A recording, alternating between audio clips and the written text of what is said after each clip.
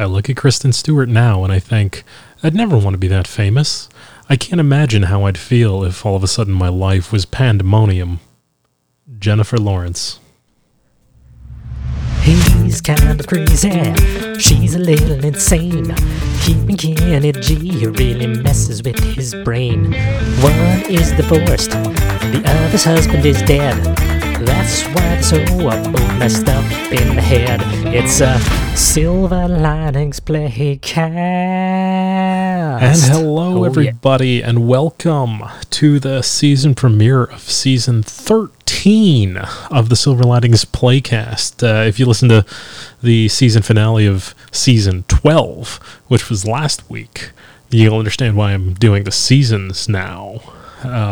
We might stop doing the seasons. It's kind of ridiculous. Anyway, yep, this is our 13th season of one-episode seasons. That means we've been doing this for 13 weeks, just over 3 months now. That's kind of crazy.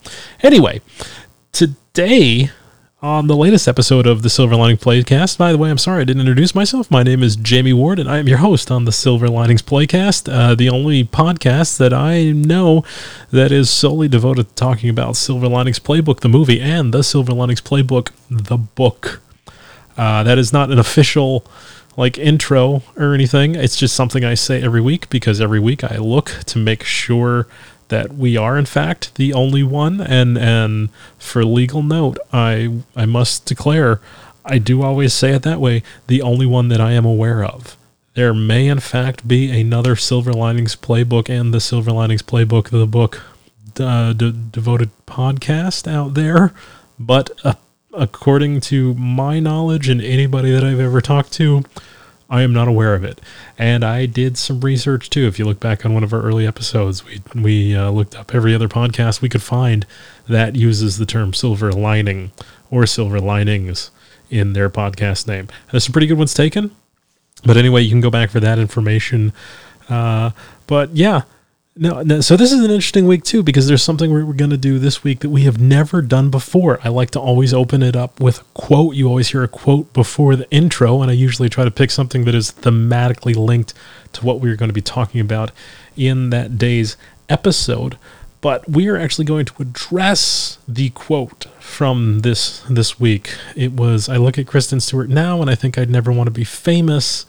That is a quote from Jennifer Lawrence, who is talking about why she would never want to be famous. This is back when she auditioned for the role of Bella from Twilight. We'll get to that later, because there's a couple connections we have to the podcast in that. We love the Twilight films here at the Silver Linings Playcast. I say that I pretty much run this podcast solo at the moment, but I'm talking about my best friend Conrad, who's been a guest on here, and in spirit, I consider him the co-host, because he's just sort of the soulmate creatively on every project I do, even when he doesn't want to be a part of the things I do, which is understandable. When somebody comes along and says, do you want to be part of a podcast that is going to record 1 hour every week at least, and it's going to be completely on the movie Silver Linings Playbook, I understand why you might want to keep your distance. In fact, I can't imagine why this is still going on. Anyway, so this week, the topic. Last week, we talked about Bradley Cooper. So this week, I definitely wanted the show to be devoted to the absolutely gorgeous hot blonde from Silver Linings Playbook. But like I said, we did Bradley Cooper last week. I don't want to do 2 weeks on the same subject. So this week we're going to be talking about Jennifer Lawrence, too, who has technically she has been nominated for more various awards, not like important awards. I'm getting ahead of myself. She has been nominated for all the best awards, too, but she has received more like Maxim's top 100 hottest women lists than Bradley Cooper has been on. I believe they both won People Magazine's most beautiful people in the world award, though set different years, or maybe they were man and woman. I don't know, because I'm trying not to be that superficial on this. I want to talk much more about some more industry specific and deeper interesting topics. So let's get into it. This week we are talking about Jennifer Schrader Lawrence, who was born on August 15th, 1990. And she was born in Indian Hills, Kentucky. Her father owned a concrete construction firm called Lawrence and Associates, and her mother ran a children's camp. I don't know why I just giggled at that. And apparently they were a pretty devout Christian family. She has 2 brothers, and her earliest acting memories is when she was 9 years old, playing a prostitute in a church play. Now, she didn't intend to become an actress at all. That wasn't like her ambition growing up. She just like participated in the church plays and school theaters and stuff around there, sort of recreationally.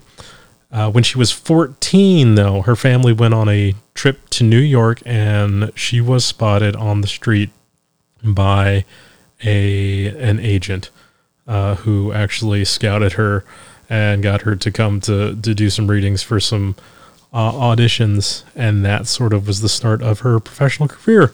It's interesting. She went off to school for a little. She was in school for a little bit, and was sort of like dabbling in going to auditions and becoming an actress. She got offered some modeling work. This is funny. Her mother was not really keen when she was offered the cold auditions from the Scout when she was 14. She thought, and I understand this is very sort of could be a sort of like a sketchy situation. You hear a lot of bad things that happen that way. It's also kind of amazing because you never actually hear that actually happening. There's like this fairy tale myth in Hollywood because it happens in comedy and about in the like you're picked off the street. Somebody is just so beautiful or so unique looking that a director pulls an extra out of the background. It's like, I need you to play this role. But apparently it does happen sometimes. We'd like to believe it happens more often. It happens almost never, but it does happen. Here, like there's a very famous viral YouTube clip of let's talk about last week's guy, Bradley Cooper, who was a student at the Actors Studio in New York, and then he was on Inside the Actors Studio with James Lipton on the show. And there's a famous YouTube clip where I forget who it is, but it's somebody like Alec Baldwin or De Niro or something. There's somebody famous. Bradley Cooper is in the audience. Maybe it's a Steven Spielberg episode, and the person that James Lipton is interviewing speaks to the students and says, none of you were ever going to make it. The odds of anybody that is sitting in the audience of the Actors Studio audience ever being as famous as the person sitting on the stage being interviewed. And he meant it jokingly, but he's like, none of y'all are ever going to make it. And then the YouTubers found that clip of Bradley Cooper sitting right in the front of the audience, and he actually raises his hand and asks a question, and then they split that against the fact that he's now the Bradley Cooper we all know and love. But anyway, so Jennifer Lawrence had that sort of same start. It wasn't like straight to the top either, though. I mean, she worked her way in a really respectable way to where she has become one of the most prestigious actresses of our generation. This is interesting. I don't want to get too opinionated on it because I think there's no denying her credentials talent-wise and accomplishment-wise. In fact, looking through her accomplishments, I think on paper she is much more distinguished as far as like award and film projects than Bradley Cooper is. In fact, I would pose this question.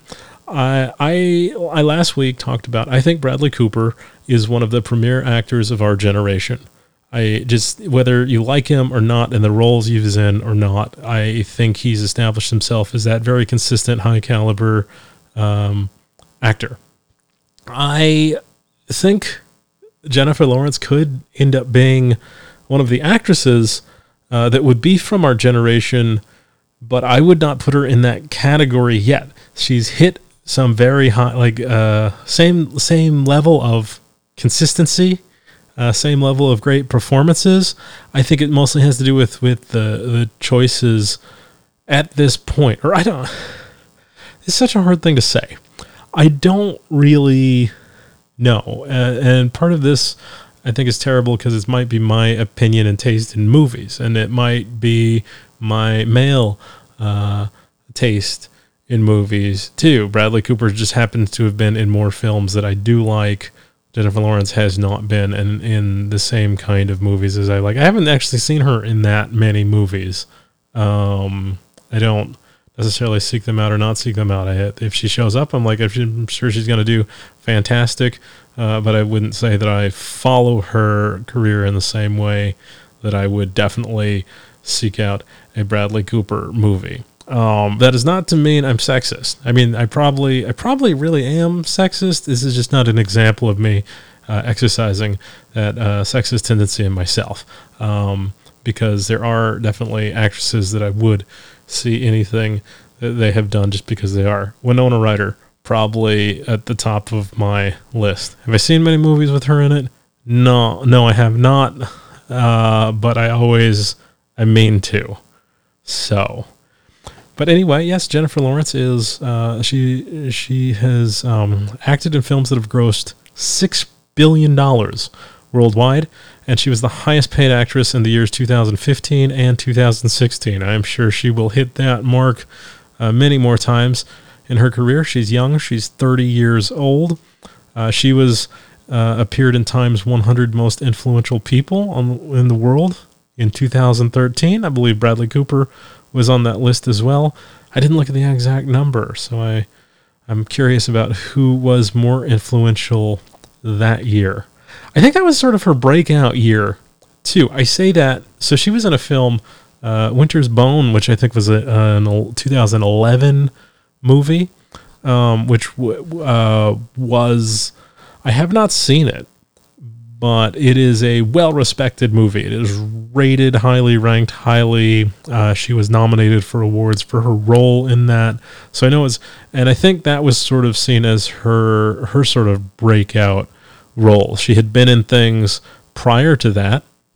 We're probably going to talk about awards a lot in this because she has some very interesting credentials and stuff, but let's go back a little bit and just finish out her story. I was talking about her background. I was talking about her mother did not like the idea of her going into acting based off of somebody coming off the street and discovering her to go to read auditions at 14. But then later, when she was in her late teens, she was offered some modeling work and got into modeling a little bit. And this is the thing I find so funny. Her mother was very supportive of modeling. She was like, hey, go model. But Jennifer was more interested in acting that was sort of happening at that same time too. And like, hey, I like going to these acting auditions more. I like to be able to speak and to act and that. And I get that so much. I say like I get that. We're operating at such different levels. I'm not in the least trying to compare myself to her. She's an amazing, amazing person and very talented. I'm only saying I literally know what that about that. In 2004, the running joke is that I'm always 27 and that whatever year it is, it's always exactly however many years ago it would be to keep me at 27. You don't know when I'm recording this. You know when I'm recording this. One, nobody's probably listening. But back in 2004, I believe it was, I was in college in Boston, and I got into modeling a little bit myself. Part of this happened because I saw a bulletin board for a new Victoria's Secret store that was having a grand opening at Copley Center in Boston. If you're not familiar with Copley in Boston, it's like a mall, but it's very fancy. It's part of a whole convention center, hotel, and stuff. Anyway, so it's a very nice mall. That was the first Victoria's Secret that was coming into that upscale shopping center. They had a billboard on the street across from where I lived and was going to school at the time. And let's see, I think this was 2004. So my celebrity crush at the time was Alessandra Ambrosio, who was one of like the top 5 Victoria's Secret models at the time. Let's see if I can even remember who was that was when they sort of really started their Angel branding, and they had the Victoria's Secret models were really becoming celebrity characters for the company and their modeling brands, much in a very Wu-Tang way. Wu-Tang, that is interesting. We're going to get so off topic on this episode, but it's because there's so many different directions of things that I am passionate about that I want to talk about. One, I make the reference to Wu-Tang because I'm a huge fan not only of Wu-Tang Clan musically, but business-wise. If anybody is familiar, there's been a lot of documentaries and TV shows and different interviews where RZA is talking about starting that group, and he's one of the most amazing business people in all of entertainment. And he had this great idea when he was putting the whole group together that he was like, hey, I'm going to take all these people that could be individual artists on their own, that each have their own set of MC skills, but I'm going to create this super group, right? And there's going to be don't quote me on this because it's been a long time and my memory is bad. I think there was like 14, maybe there's 14 members over the course of from when they started till now, but and I didn't plan on talking about any of this. But right, so he takes this group of all these people that could be working on their own solo artists, and he's like, you guys, let's create something bigger than ourselves. But the deal is, when you are a part of this group, you represent the group. Understand, for your career, you can take the Wu-Tang branding and you'll break off, and you will have been a member of it. Like, you can use Wu-Tang to make your brand better, but when you're working for the Wu-Tang Clan, you're always representing just this brand on its own, and it was a very effective business model. I could get off onto a whole different conversation about the brilliance and the effect of that. There's already stuff about that. Anyway, if you're interested in that, go look up one of the many business articles or documentaries or YouTube videos on the Wu-Tang Clan. Anyway, that's what Victoria's Secret was doing in about 2004. And I think if you remember the 5 models, they had Gisele Bundchen, Heidi Klum, Alessandra, Adriana Lima, and Tyra Banks. If you remember, there was like the 5 of them. There were models and Victoria's Secret Angels before then. I believe the first one was probably back in 1997. I know this probably sounds weird that I know so much about this. There's reasons for it. I got totally into modeling, and a lot of this was the inspiration for why I did that. But I think they really started to sell to the public, sort of like these 5 main models. I could be wrong too. It also might have just been I was young and I had moved out and gone to college, and this is when all of these things became a reality to me. I hit puberty in 2014. That would put me at 27 right now, right? Something like that. So maybe that's why I'm sort of stunted as a dude. I don't know. Anyway, Gisele was going to be at the grand opening of the Victoria's Secret at Copley Center. My biggest celebrity crush at the time, like I was saying, was Alessandra Ambrosio, and I guess I was having a significant birthday. I'm not going to name what it is because it would totally mess up the math of me being 27 right now, but it was a pretty, I felt a very special birthday coming up, and so I wanted to invite Alessandra. This is what I thought seriously in my stupid 20-year-old head. I was like, I am going to the meet and greet that Gisele is going to be at, and I could give her a birthday invitation for her to give to her coworker Alessandra, and maybe she would come to my birthday party. I didn't end up having a birthday party at all.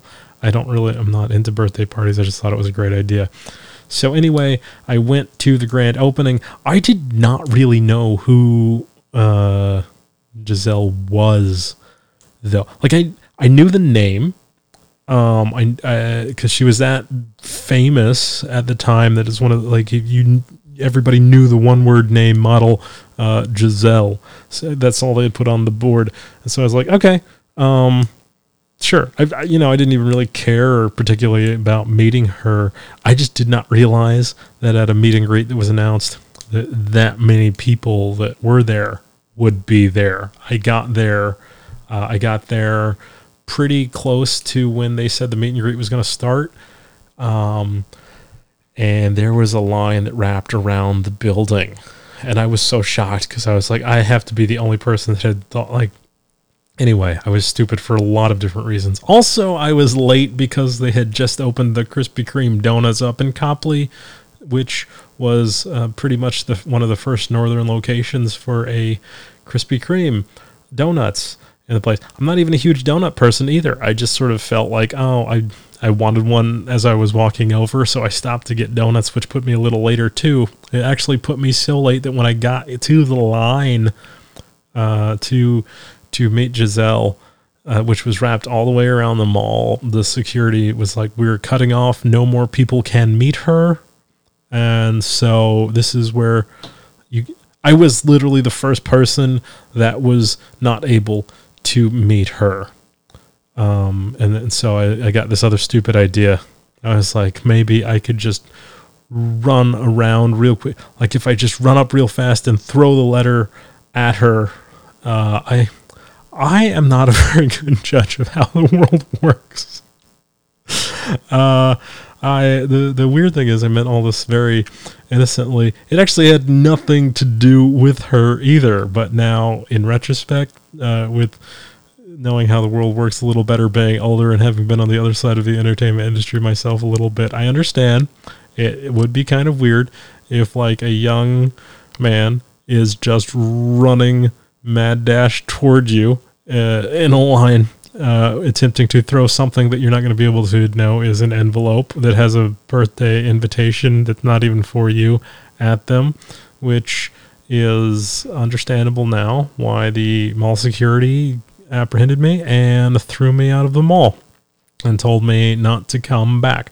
So I actually got off pretty lucky, but when I felt very defeated in the moment because it had been my big plan and I really didn't have a plan B. I just figured all of that was going to work perfectly. And so on my walk back, because everybody just walks everywhere in Boston, I was really depressed, and I got to thinking, oh man, how can I meet models? I know the best way to meet models is to become a model, and then I get invited to model parties. Well, what do you know? This is totally random. I started just sort of like applying to random things, not like random photo shoots, but actually I found a pretty distinguished modeling program, not like a training program. There's a lot of scam mall modeling programs and stuff where people are just trying to sell you headshots and stuff. I actually got into like this modeling fellowship.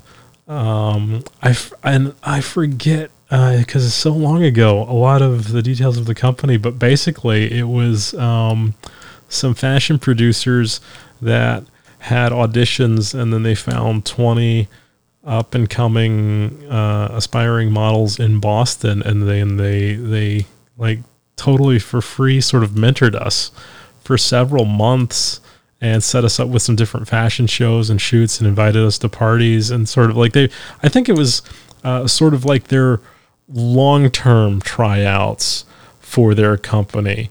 But they basically gave us all a crash course in how to model and stuff, and we'd we did practicing exercises, and I was in some runway shows, and we did some practice photo shoots at different places, and they taught us how to get more jobs and build portfolios and stuff. And I was actually in the opening night, I think they called it the opening night gala fashion show in for Boston's Fashion Week in, I believe it was 2004. I might have my year off. It was held at the Boston World Trade Center, and I was wearing a Calvin Klein suit, and they invited us to a big party, and I went to several other parties. They used to, when they'd launch different fashion lines around Boston, they'd invite us to hang out and meet the different people.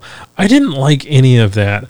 I ended up from the very first time I tried it, I realized that this was not actually any fun for me.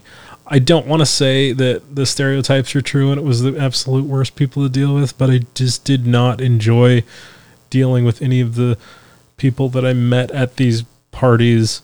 And I say all this to say I was in film school at the time. I was intending to be a screenwriter and director. I didn't really have any performance ambitions, but I did start taking some acting classes, and I came to the same realization that Jennifer Lawrence did. So I told you all of that to just simply tie it back to the fact I totally understand why some people are drawn to just sitting and looking pretty, and I don't want to diminish anything about what that is, too. They actually work very hard at what they do, and I have a lot of respect for the work in that. I totally understand the different appeal of somebody wanting to be able to speak, to do their lines, to act, to be characters. I think there's definitely character work that happens in modeling. It's the thing I used to joke about when I was trying to be a model was, I don't want to be an actor because it's way easier to just show up and be pretty. So anyway, there are some really weird things. I hope they're all off the internet now. I modeled for a couple different clothing lines that were on some websites and stuff. And just very, very strange time in my life, but that led me to where I am now because I really had no intention to ever be a performer, and then it set me down. So anyway, I would not know any of you if none of that had happened. So while I'm happy that none of that really went through the way it did, I love the fact that it all happened, and I don't wish to ever have gone through with any of that stuff. Or all I'm saying, I'm glad I'm not a model, and there's no threat of that because I don't think you have to worry about that. I had really let myself go. I became a stand-up comedian because it is the one field in entertainment where you don't have to be attractive. In fact, I think the less attractive you are, the easier it is to be funny. That's how most of us got funny when we were younger, is as a defense mechanism for being weird and not being appreciated for anything else about us. I say that, I'm probably not even that funny either. If I was funnier, I would be doing stand-up comedy right now and not having a podcast about the Silver Linings Playbook and the Silver Linings Playbook, the book. I say that. It's 2020 right now. It's September 2020. Nobody's really having comedy. If you're listening to this years from now, there is a pandemic going on.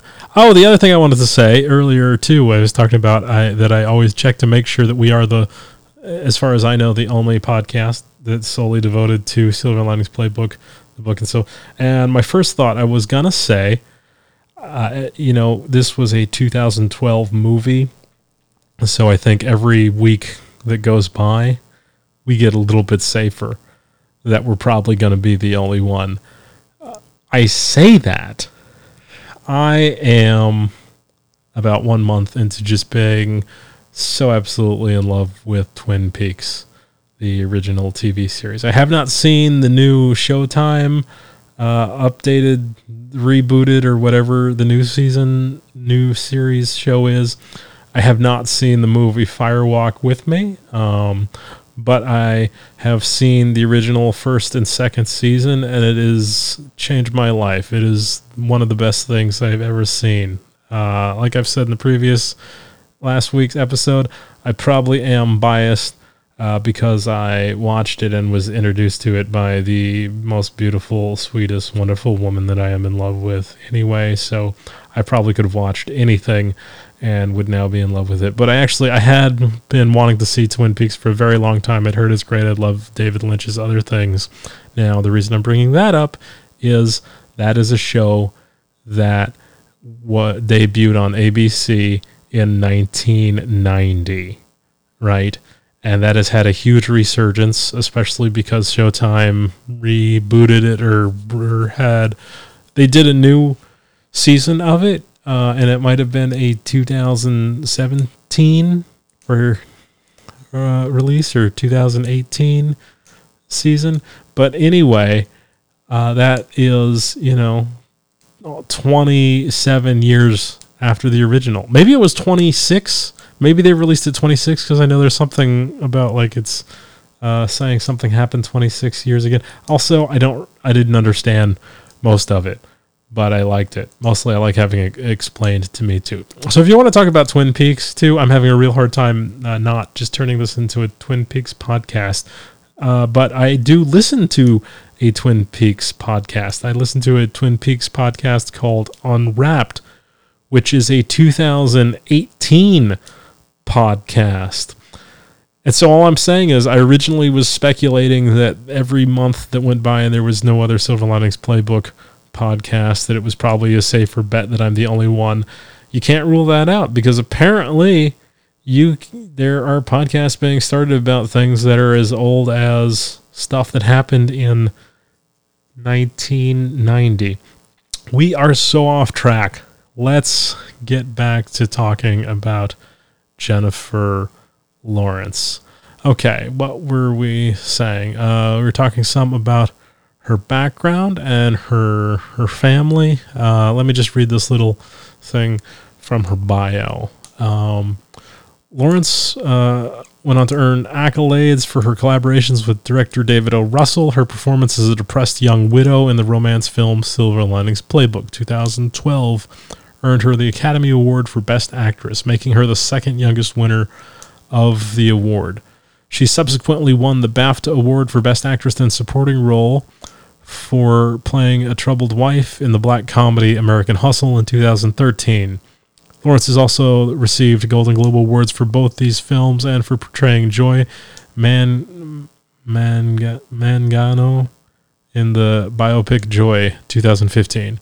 She has since starred in the science fiction romance Passengers 2016 and psychological horror film Mother 2017 and the spy thriller Red Sparrow in 2018, which is also discounting two of the biggest franchises that a lot of other people that don't watch these kind of movies might be more familiar with seeing her in. And I am talking about the Bill Engvall Show. No, I'm just kidding. She was the lead in the Hunger Games series and Katniss Everdeen, and then played Mystique in the younger X-Men movies. I don't know what they're called. I don't follow comic books that closely, but I guess there was the original X-Men movies, the Bryan Singer X-Men movies, and then they have these new ones with the younger generation of X-Men movies, but it still has some of the older ones in them too. And she is in, I guess, all of those or something. And I've seen all of them. I'm sure I like them or something. I don't really remember, but but just those are like the big budget films that a lot of young people watch nowadays. I sound so old. I'm clearly not 27 if I'm saying like all these young people watching the X-Men movies. Even though X-Men is old, that's comic books back from like the 60s or 70s or something. They've been around way longer. In fact, these young kids have no reason knowing about that stuff. That I have more right to know about that than they do, but in fact I don't. I'm not a super big comic book guy. I actually do know her originally from the Bill Engvall show, though. I didn't know who she was at the time. It was a 2007 show on TBS. I didn't even watch it on TBS. I bought a DVD of I believe it was the first and second season. I think, or it was like 2 seasons in 1 year, or anyway, it might be all 10 episodes, 1 season. Not a great show. I bought it because of Bill Engvall. If you don't know who Bill Engvall is, he was one of the original blue collar comics when comedians were going on tour with when stand-up comedy was really making an attempt to get into movie theaters. You had the original Kings of Comedy, which was hosted by Steve Harvey, and you had I think it was D.L. Hughley and Cedric the Entertainer and Bernie Mac, and that just showed like how absolutely commercially viable it was to sort of do a stand-up special that was a cinematic stand-up special. And then you had the Blue Collar Comedy Tour that had Jeff Foxworthy, Bill Engvall, Larry the Cable Guy, and Ron White. And my favorite of them, and this is so typically me, because if you ask people, he's usually the one people like the least. Bill Engvall, he was my favorite. I wasn't big into the whole, you might be a redneck. I'm not into it. Jeff Foxworthy is a very important person in stand-up comedy. He's sort of like the Seinfeld after Seinfeld for the blue collar style of comedy, Southern comedy, just working person, everyday comedy. And Bill Engvall really sort of created that whole subgenre of stand-up comedy and made it mainstream. But so he had these other guys, and Bill Engvall, he was a radio personality and big on his own, but he was just a little softer. But I always liked him because he was a storyteller, and he just seemed like a real guy. I think Larry the Cable Guy became the most singly commercially successful. Jeff is the biggest.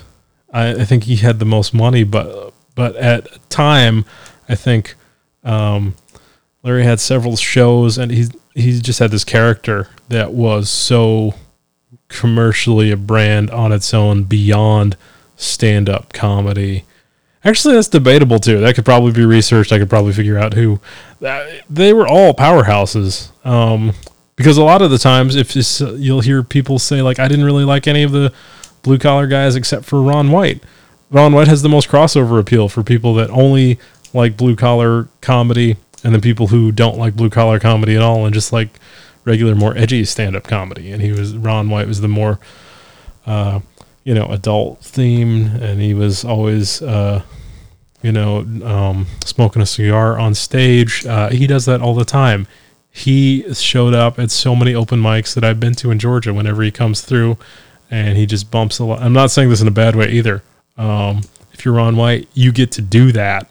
If you're any big comic, and Atlanta's a great comedy city, we got a lot of people that are big names that'll stop through. And anyway, he's showed up to a lot of open mics, and when I was just starting out, and they'd have to cut some of us open micers. One of the times he popped into one of my favorite places that doesn't exist anymore, closed down a while ago, but it was just one of the greatest comedy clubs that I ever got to work coming up, the Buford Variety Theater in Buford, Georgia. And it was a very small, it was a church building that got turned into a bar and comedy club. And the downstairs got turned into a bar where we held the open mic, and there was upstairs that became the weekend comedy club. And Ron White showed up a lot, but he showed up one night where I was up next, or I was not up next. He shows up to a show and these were not well attended open mics, but he does a half an hour, and he just absolutely kills. He's killing with the comics. He's killing with the couple audience regulars that are there. And this is one of those small, dinky open mics where every week we're fighting for every audience response we can get. The audience is so small, and it's the same 6 people every week, so they're not laughing at us. We're just trying to get any response from. He shows up and shows us what it is to be a professional comedian, and everybody gets up. So then the GM comes over to me and he's like, "Hey, you were not technically next on the list." He says this to me, but he's like, "But you're funnier than the woman that was supposed to go up next, who I will not mention, but she was specifically not the funniest person." So part of me took that as a great honor. It's like, oh, thank you. I was thinking he thought I was funnier than her, so that I was the one to keep the show from dying. And, I went up, got introduced right after Ron White, and nothing. Bombing would have been better, because bombing would have meant that people were even listening to a thing I said. It was just silence. And I couldn't even be upset.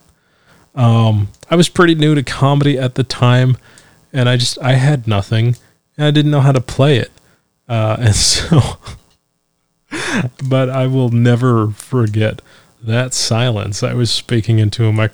It was kind of like this, bombing after Ron White prepared me for having a podcast about nothing, like 10 years later or something.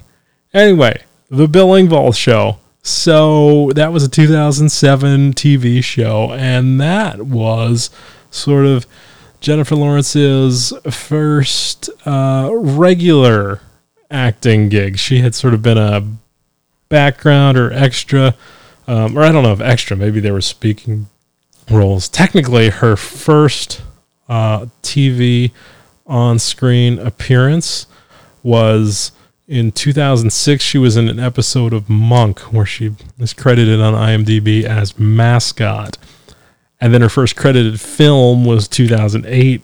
She was in a movie called Garden Party, and she played Tiff, which I'm assuming is short for Tiffany, which is just like her character Tiffany Maxwell from Silver Linings Playbook.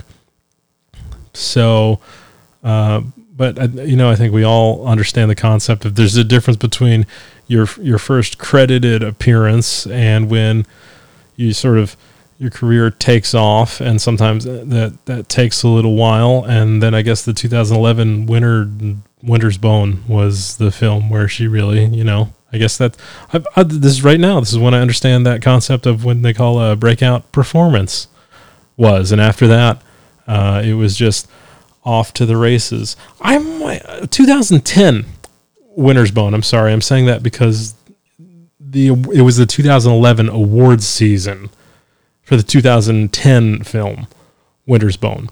And I say that because she was nominated. And let's go into some of the other nominations she got, because this is what I find so fun. Very prestigious actress.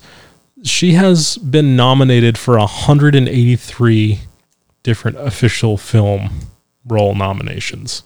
And of those 183 nominations, she's won 119 of them. One of them being an Academy Award for Best Actress 2012, Silver Linings Playbook. And I'm very surprised too that it's actually just one for all of those. This is not to take away from all those different nominations. There's a lot of prestige in being nominated, because every one of those awards definitely means something. But I think for the casual film listener, Academy Awards is pretty much the gold standard of winning a film acting award. Definitely, Golden Globe is probably up there too. Emmys for television and stuff, BAFTA, and there's different independent film awards. This is my favorite, though. This is something that I learned about in doing research for this, and they're called Edda Awards. Now, what the Edda Awards is, I'm just going to read you from the Edda Award website, all right? The Edda Awards. The Alliance of Women Film Journalists, Edda Awards, recognizes the amazing work done by and about women, both in front and behind the camera. AWFJ presents Edda Awards at year's end and throughout the year at selected film festivals. The Eddas are named in honor of AWFJ founder Jennifer Marin's mother, Edda Reese Marin, a stage, film, and television actress whose career spanned more than 60 years. A decade of foot soldier in the industry, Edda was one of the founders of AFTRA and a longstanding member of the AMPAS. Edda is an acronym for Excellent Dynamic Activism, qualities shared by Edda Reese Marin, AWFJ members, and those honored with Edda Awards. Right? So they have a different awards for achievements by women in film and stuff. So Jennifer has been just continually nominated for plenty, and most of them are very prestigious for what they are too. She won 2011 winner Best Breakthrough Performance, Winner's Bone, for the 2010 Winner's Bone. She won Best Breakthrough Performance, and that's what I was talking about, understanding what breakthrough meant. She was nominated for Best Actress Edda Awards that year, but did not win. But she was also then nominated again for other things in between, but this is what I wanted to skip to. Year 2012, or 2013 for the 2012 movies. She was the winner for the Kick-Ass Award for Best Female Action Star for The Hunger Games. And that was the year that they were nominating for Silver Linings Playbook too, because she was nominated for Most Egregious Age Difference Between the Leading Man and the Love Interest. I just think that is a funny category. It's probably something to note. There's probably a lot of social things we could talk about Hollywood and those betrayals and stuff. Not interested in getting too serious about it. I'm tickled by the category. And the fact that she was nominated but didn't win it either. Bradley Cooper was 37 at the time of filming, and Jennifer Lawrence was 22. A difference of, I guess, 15 years. I'm trying to do the math in my head really quick, but it's late. Anyway, so she was, and that is not the only time she has been nominated for most egregious age difference between the leading man and the love interest. In 2018, I think she's actually been nominated for it like every year since then too. She gets, but in 2018, she was nominated for the film Mother, a 2017 film by Darren Aronofsky, where she was acting with Javier Bardem. I know him. I just never remember how to pronounce his name. I always like Javier Bardem, who was 21 years older than her at the time. And then in 2019, for the 2018 movie Red Sparrow, she was nominated for the Edda Award for Actress Most in Need of a New Agent. I just think they have wonderful categories. I think there needs to be these Edda Award categories for every type of film. Some interesting things about Jennifer Lawrence. She was the second youngest actress to win a Best Actress Academy Award, Silver Linings Playbook. She was 22 at the time. The youngest recipient ever was Marlee Matlin, who won for Children of a Lesser God, a 1986 film. Who was 21 at the time. At 23, Jennifer Lawrence was the youngest actress to be nominated for 3 Academy Awards, 2 of them for leading roles, and 1, which she won. The third Oscar-winning actress to appear in an X-Men film, the others being Anna Paquin and Halle Berry. All 3 women appeared together in X-Men Days of Future Past, a 2014 movie.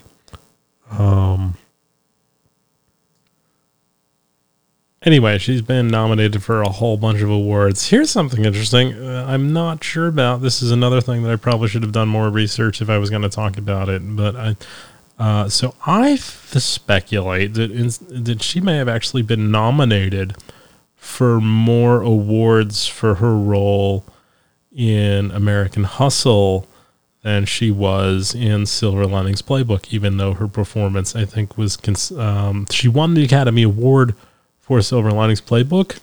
I think her role might have been more interesting because she basically I don't want to say she played a plain character.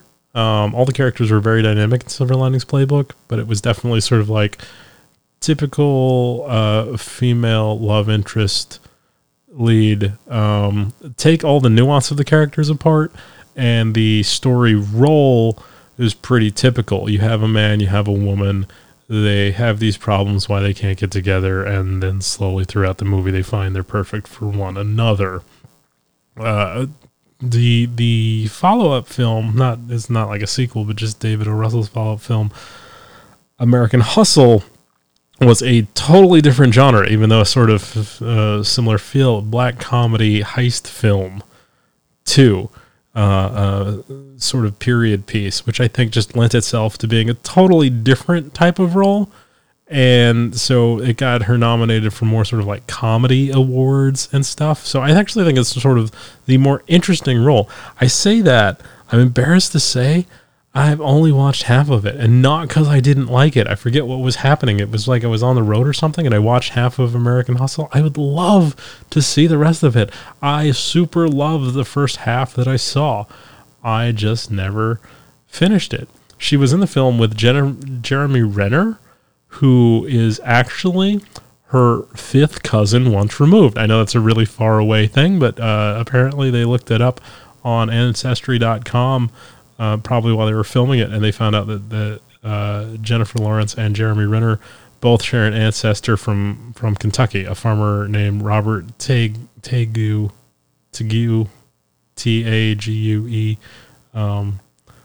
is Lawrence's fifth great-grandfather, and he is Renner's fourth. Anyway, yeah, they're related in that movie. Let's go back to the quote at the beginning of the podcast, right? I look at Kristen Stewart now, and I think I'd never want to be famous. I can't imagine how I'd feel if all of a sudden my life was pandemonium. Well, that came after she lost out the role to Kristen Stewart for Twilight, and I would dare to say she went on and became pretty famous. So her life is probably pandemonium, but I think she's been handling it wonderfully.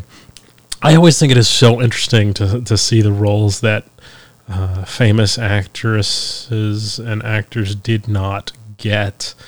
And she was actually up for several, maybe even more, but these are the ones that I could find easily. Twilight, she auditioned for the role of Bella Swan that actually eventually went to Kristen Stewart. We've talked about Twilight a lot on this podcast, but we definitely need to talk to more. We need to get Conrad back on here, and I have some other guests that I wanted to bring on and talk about Twilight as it relates to Silver Linings Playbook. So she also went out for the role of Olive Pendergast in the movie Easy A, and that went to Emma Stone. And then she auditioned for the role of Serena Vanderwoodson in the TV show Gossip Girl, which went to Blake Lively. And she almost got the Gossip Girl. I forget who the creator of that show was, but they liked Jennifer's audition a lot and wanted it to be her, but she lost out. So it's really interesting to think about, one, how would Jennifer's career be different if she had gotten any of those roles? I definitely think those are not as while it would have been great, like me as somebody who would love to be an actor but has never gotten any big roles. I got some cool things, but any of those would be career changing, life changing. If you have nothing on your IMDb page currently, and you get something like that, that really just changes everything for you. But that's interesting when you get a role and you don't have a whole bunch of things you've already done. it can either cause you to get typecast or looking for certain things. I'll say the one thing I think Jennifer Lawrence has done better than Bradley Cooper. Jennifer has managed to be part of, like I said, 2 very popular series, The Hunger Games and X-Men films, and still you can see her in all these other movies. She does comedies. She's done a lot of horror films, psychological thrillers, and basically still feels like she fits in everything. She started, like I said, on a sitcom, the Bill Engvall show. It would be harder for me to see Bradley Cooper in not like this intense drama leading man role, even though I know he's done some lighter things, a little bit of comedy-ish stuff. Straight up comedy. His first role was Wet Hot American Summer. But if anybody's typecasting themselves, I think that Bradley Cooper might be doing more of that, like really relegating himself to, like, I don't know. Well, again, we're getting close to the end and not a discussion I want to have, but it was just such I love having the conversation about, like, would Twilight, Gossip Girl, or Easy A have been totally different with Jennifer Lawrence at the helm? One, I think she probably could have done any of those wonderfully, but I'm glad everything worked out, because could you see Kristen Stewart, Blake Lively, or Emma Stone as Tiffany Maxwell in Silver Linings Playbook? Maybe Emma Stone. Emma has, cause what was that film? La La Land, right? That wasn't necessarily a comedy, but I think you hit a lot of the same dramatic beats as Silver Linings Playbook too. So I think I don't want to say they're interchangeable. They're both really great actresses and would have brought different things to it. They can both hit the comedy and the drama. I'm just saying from that list, Emma Stone is the one that sticks out for me from those 3. Sure, Kristen Stewart could have, but no, she couldn't.